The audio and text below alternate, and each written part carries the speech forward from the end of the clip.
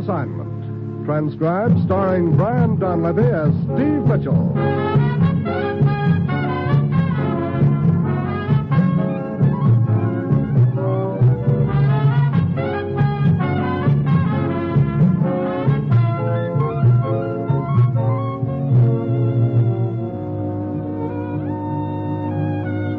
Yeah, danger is my assignment. I get sent to a lot of places I can't even pronounce. They all spell the same thing, though, trouble. But when I walk into the commissioner's office, I don't realize that this assignment's going to wind up with me doing my best to pull a building down on my head.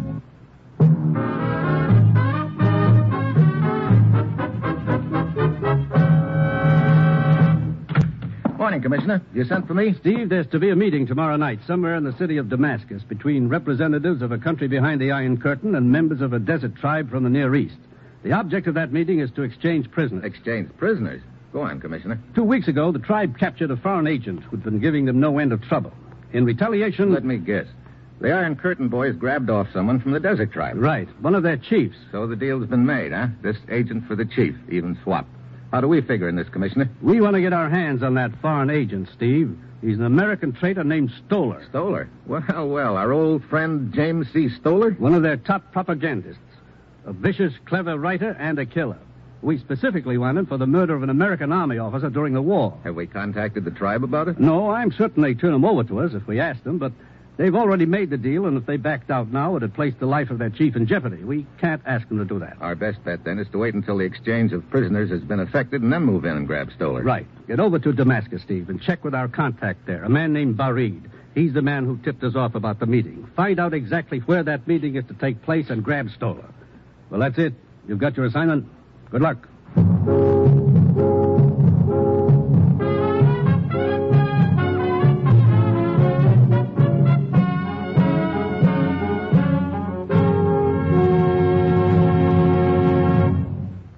The National Broadcasting Company is presenting Dangerous Assignment, starring Brian Donlevy in the role of Steve Mitchell, colorful two-fisted government agent.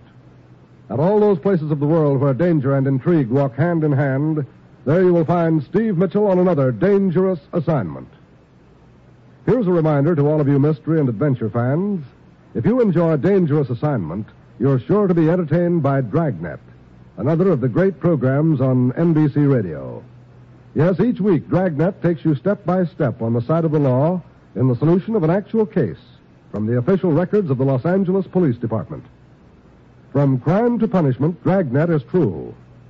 Listen each week over most NBC radio stations for Dragnet, starring Jack Webb as Sergeant Joe Friday with Ben Alexander as his partner, Frank Smith.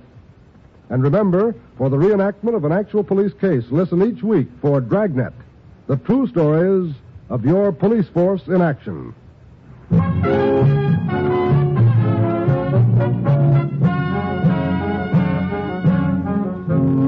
Sure, I've got my assignment. Get over to Damascus in Syria and find out where a prisoner exchange meeting is to take place. My job is to grab off one of the prisoners, an American traitor named James Stoller. We want him for murder. It's late Thursday afternoon when my plane lands in Damascus. I hurry into the old walled city to Barid's small shop. He takes me into his living quarters in the back. There has been a change in plans, Mr. Mitchell. The meeting hasn't been called off, has it? No, but instead of everyone meeting here in Damascus, the exchange will take place at 2 separate points. The tribal chief will be delivered to his friends at a place near the Turkish border. And what about Stoller? He will be turned over to his associates at El Musabi. It is a deserted village to the east of here. When? Sometime after midnight tonight. Once the tribal leader has been safely delivered in the north, a signal will be flashed, a fire lighted on Mount Kadir. The signal for the tribe to turn Stoller over to his buddies, huh? Yes. Okay. How far is this village from here? Many hours' ride into the desert. I have made all the arrangements for us to travel there in a manner that will not cause suspicion. Yeah, it wouldn't do for Stoller's friends to know I'm on my way. There is a caravan leaving Damascus at sundown. It will pass through the village later this evening. Will we get there in plenty of time? Yes. We should arrive at El Musabi well before midnight. Good. Well, I guess the change of clothes is next in order, huh? I have several robes here. You can select the one you wish. The one on the end, the tattletale gray job. That'll do. Here you are, Mitchell. Now, if you will sit down here, please. Your face and hands will have to be stained. Oh, sure. You know, last time I got a facial like this, I came out of it smelling like the inside of an old tobacco pouch. Berry juice will do as well. Okay, Barid. My face is in your hands.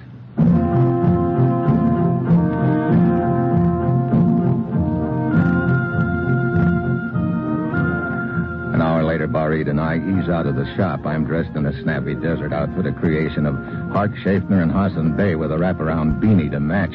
We hop aboard a couple of Arabian nags and trot on over to the marketplace where the caravan is forming.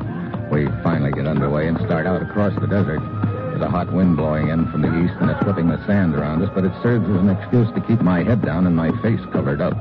It's a long haul, and the scenery is pretty much the same until we reach the mountains. We find our way through a narrow pass and drop down into the desert again, into a small village.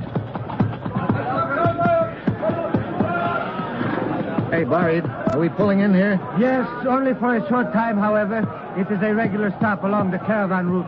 Well, I'll get down, stretch our legs. I'd sure like to wash this sand out of my teeth with a tall schooner of beer. Down the street, there's a coffee house. Good. Let's go. This way. I follow Barid as we make our way through the caravan and the crowd of villagers who have come to bargain with the drivers. Then, as we reach the door of the coffee house... Look out! I duck down as the knife whips past and buries itself into the door over my head. Across the way, Mr. Mitchell. There's the man. Come on. It is no use. He has disappeared into the crowd. Did you get a good look at him? No, only a glimpse. His face was covered. I saw his hand raised, the knife. That is when I cried out. Good thing you did. Otherwise, that knife had been planted right between my shoulder blades right now. Look, Barid, who did you make arrangements with for our trip? The caravan chief himself, a cousin. I simply told him we wished to travel east with a caravan. That is all. You didn't by any chance happen to mention that I'm an American agent? But of course not. I told him you were a distant relative. He's your cousin, and you ring me in as a distant relative? We have a large family. He would not know. Well, he might be interested. He hates our family. I am the only one he will speak to. Oh, great. Mitchell, I have been thinking. This man who threw the knife might possibly have mistaken you for someone else. The robes you wear identify you as a member of a tribe from a nearby country. And as you know, there are many feuds. Yeah, so it could have been a mistake, but I think the gent who tossed that knife spotted this disguise, and he doesn't want me to take this trip to El Musabi. Come on, let's keep looking around.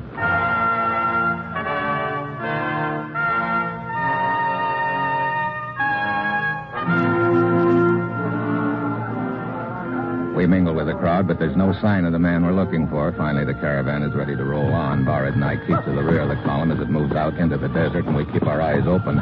It's shortly before midnight when we sight the deserted village of El Musabi, a low, sprawling pile of mud huts sitting quietly in the moonlight. As the caravan files through the main drag, Barid and I slip back, then ease off into the shadows. The caravan rolls on, disappears. We tie up the horses and spend the next few minutes cautiously exploring the village. Then, as we emerge on a small back street... Look, Mr. Mitchell. Parked behind that mud hut. A desert car. Yeah, one of those half-track jobs. Seems like we have company. Inside the house, is that a light? It is. Come on, let's have a look. You see anyone? Yeah. A man stretched out on a cot. Looks like he's taking a nap. You there? What do you want? Oh, more company. A woman coming down the street, British by the sound of her voice. You better do the talking, Barid. We're just passing through. You get it? Do you wish something? Good evening. We are travelers. My cousin and I, we journey to Zakare. Zakare? You're a long way from there. Yes, we thought we might spend the night here. You came with a caravan? Caravan? One came through a few moments ago. Aye, but we thought it was not due until morning. We had planned to meet it here, continue our journey. You hear that, my cousin? The caravan has already passed. What is it, Myra? Who are you... Oh, we have visitors. Good evening. Good evening, Effendi. Please excuse this intrusion, but my cousin and I saw your auto, the light, and believing the village to be deserted, well, we were curious. Yes, I understand. We've made El Musabi our temporary headquarters. I'm Professor Varel, an archaeologist, and this is my daughter. You're travelers? Yes, we left Aleppo this morning. Aleppo? You've had quite a journey. Myra, my dear. Yes, Father? Our visitors have had a long, tiring trip. Some refreshments, perhaps. Something to eat? Of course. You are most generous, Effendi, but the hour is late and we have disturbed you. Not at all, my friend. And there's the caravan to be overtaken. We must hasten after it. Oh, I see. Well, then, a happy journey. Thank you, Effendi. Come, my cousin, we must hurry.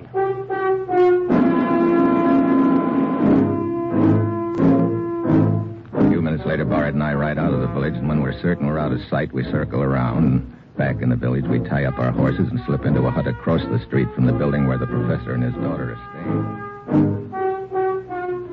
Mr. Mitchell. Maybe he is an archaeologist. Maybe he isn't. Perhaps they are really here in El Musabi to meet Stoller. Yeah. He seemed to be most hospitable. Sure, maybe he just wanted a better look at us. Mr. Mitchell, the signal. Huh? Over that way toward the hills, the fire. Yeah, it's the signal, all right. The tribe ought to be bringing Stoller along pretty soon. We'll just keep an eye on the... What is it, Mr. Mitchell? Listen. A plane. Yeah.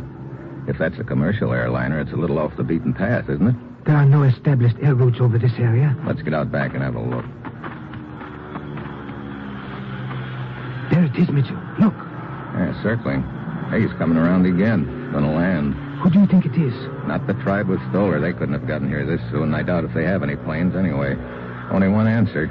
Stoller's buddies had come to pick him up in that plane. Then the professor, his daughter. I guess I was wrong. He really must be an archaeologist. Look, plane's going to land at the other end of the village. I'm going over there. You stick around. But why? Keep your eye on the professor and his daughter. They've certainly heard the plane, and they'll come out to investigate. They could get hurt. Very well.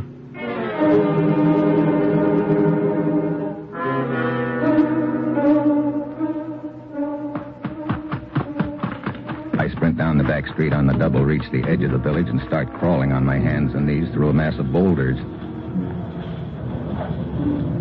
Finally, the plane sets down, pulls up less than 30 yards away. There are two men inside. They sit back, light up cigarettes, and wait. 5 minutes, 10 minutes go by. Then I spot Barid's yellow robe moving through the boulders toward me. I motion him to crouch down low. He does, keeps coming. I look back at the plane. They haven't spotted him. Then I turn around as Barid comes up. Yeah, he comes up fast with the butt of his rifle, and I catch it full on the jaw.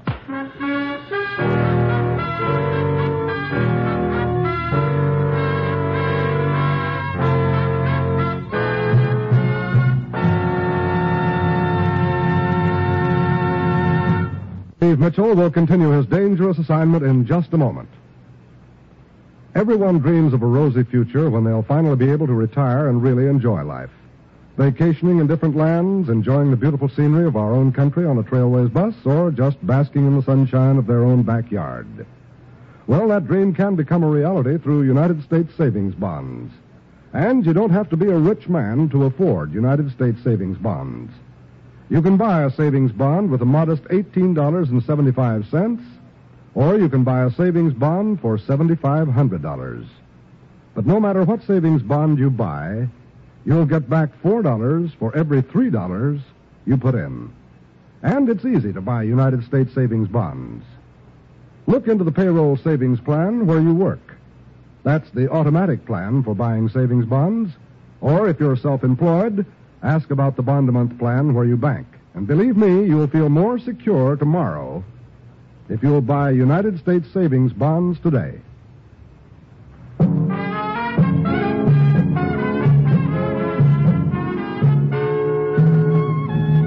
Now back to Dangerous Assignment and Brian Donlevy as Steve Mitchell.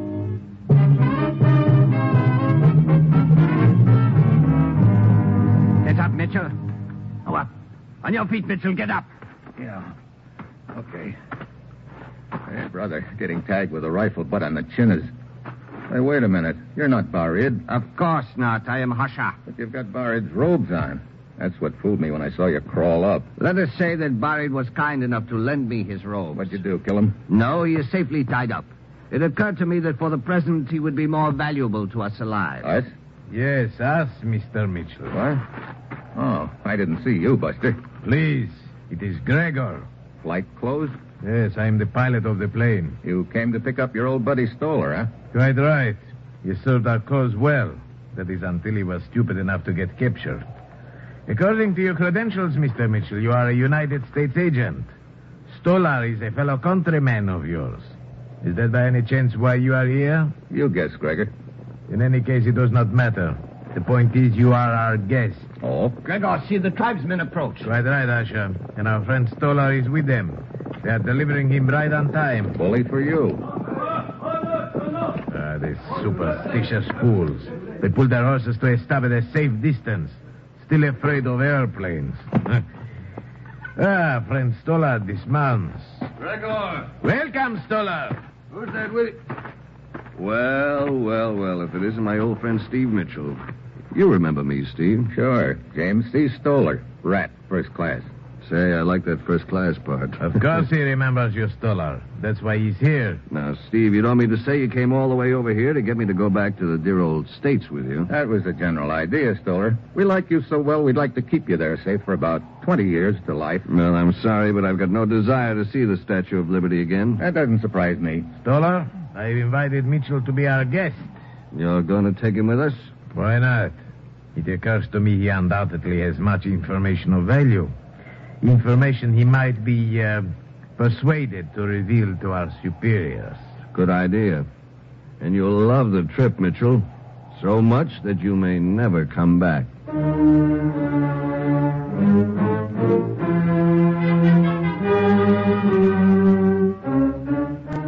So I've got a one-way trip staring me in the face. They start herding me toward the plane, then I spot Stolar giving a quick look around out of the corner of his eye, and he hangs back behind Gregor a little. Suddenly, I figure something doesn't quite add up. I get the feeling that something's going to happen. 2 seconds later, it does. A machine gun! Over the ridge roars the professor's half-track. The girl Myra is driving, and the professor's blazing away with a Tommy gun. Twist into the plane! Gregor tries for it and doesn't make it because just then some of the professor's slugs rip into the plane's gas tank. The plane goes up in smoke. Gregor and the co-pilot with it. The concussion knocks me flat. Then I spot Stolar running toward the half-track. He jumps in and they roar away. I get to my feet and run to Hasha, who's blinking his eyes groggily. I'll take the gun, Hasha. Thanks. The explosion, it knocked me down. The plane... The plane just took off the hard way. I don't understand. Stolar's a lot smarter than I gave him credit for, and a little too smart for Gregor and company. What do you mean? Stolar knows what happens to guys who goof up in his racket.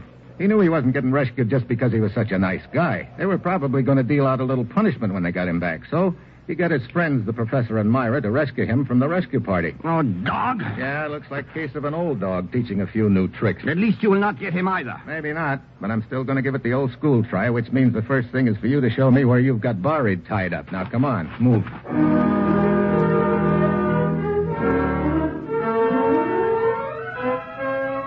Asha leads me back to the deserted village in one of the mud huts. Barid's inside, none the worse for wear. I release him. Then we tie up Asha and leave him there. Barid and I grab our horses. We still have a chance to catch them. I don't know, Barid. Chasing a half-track on horseback, that's pretty long odds. If they get to the main road ahead of us, we are lost. But the travel will be rough and slow for them before that. And we can cut over the ridge. Okay, let's go.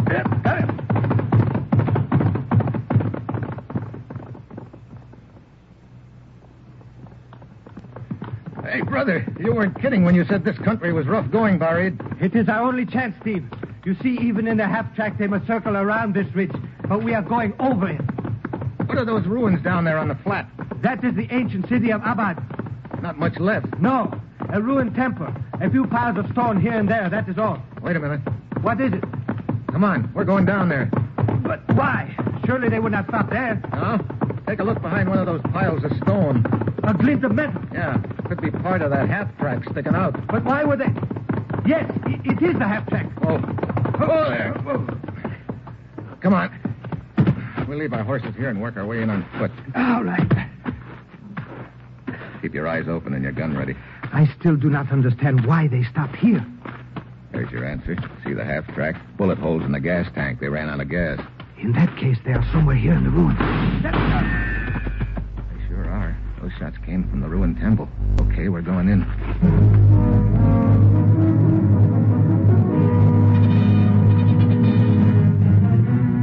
We hug the ground and ease our way into the ruined temple. It goes back a long way. We can't see very far in the gloom. Most of the columns are still standing, but they don't look very steady. Watch out! Oh, brother. That column missed us by 6 inches. I barely brushed against it, and it started to topple. They're shooting blind. Hey, wait a minute. That falling column gave me an idea. Stolar, get smart. Come on out. Come and get me. I don't have to. We'll just bury you and leave you here. Yes, again. Okay, Barid. Let's both take a few shots at that column over there.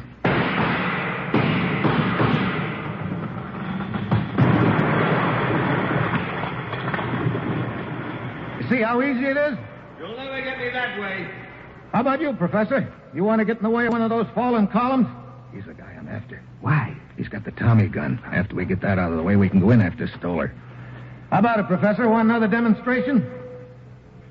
Must be working on him. He's not saying anything, but probably doing a lot of thinking. Professor Bell, stop you, fool! Steve, it worked. I'm coming out! I'm coming out! He's still got the Tommy gun. Good!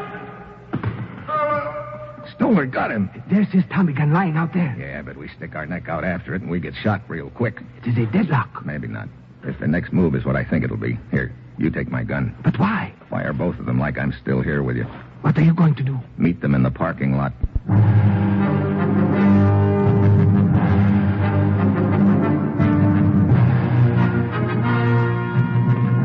I inch back out of the temple. Barry keeps firing both guns to make it sound like we're together. If my hunch is right, Stoller and Myra will slip out the back and try for our horses. But if they get there before I do, I'll be staring down a gun barrel and nothing to shoot back with. As it turns out, it's a dead heat. Just as I get to the horses, Myra comes around the rocks. Mitchell! Hi, Myra. Stoller, watch out! Mitchell! Yeah, Mitchell. Let go. Do it. Thanks for the gun. Sorry, Mara, you're not leaving. Let go! Just take it easy, both of you. Oh, Your trick, Steve. Your trick. It worked. Yeah, sure did, Barry. Well, Stoller, looks like you're going to see the Statue of Liberty again after all, but don't be surprised when you sail by if she turns thumbs down on you.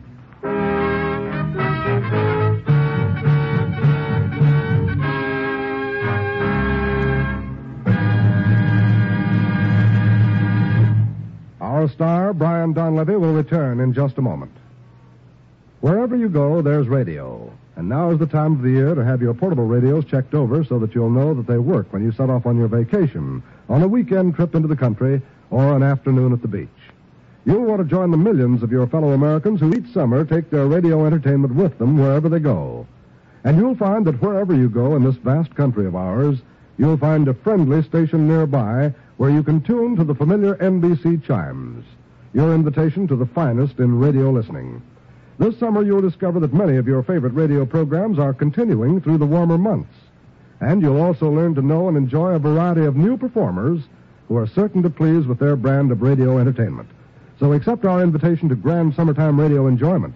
Check your portable to make sure it works, and you'll know that you're all set for a happy listening wherever you go this summer when you tune the dial of your nearest station to the National Broadcasting Company Radio Network.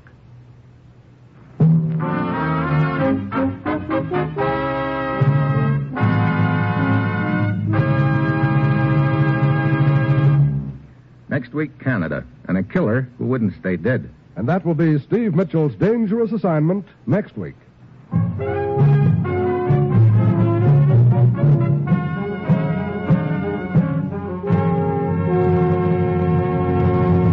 Featured in tonight's cast were Jan Arban, Vivi Janis, Ben Wright, Paul Frees, and Paul Duboff. This is John Storm speaking. Dangerous Assignment, starring Brian Donlevy as Steve Mitchell, with Herb Butterfield as the commissioner, is written by Bob Reif and Adrian John Doe, and is directed by Bill Karn. Be with us again next week at the same time when Brian Donlevy, starring in the role of Steve Mitchell, will embark on another transcribed Dangerous Assignment.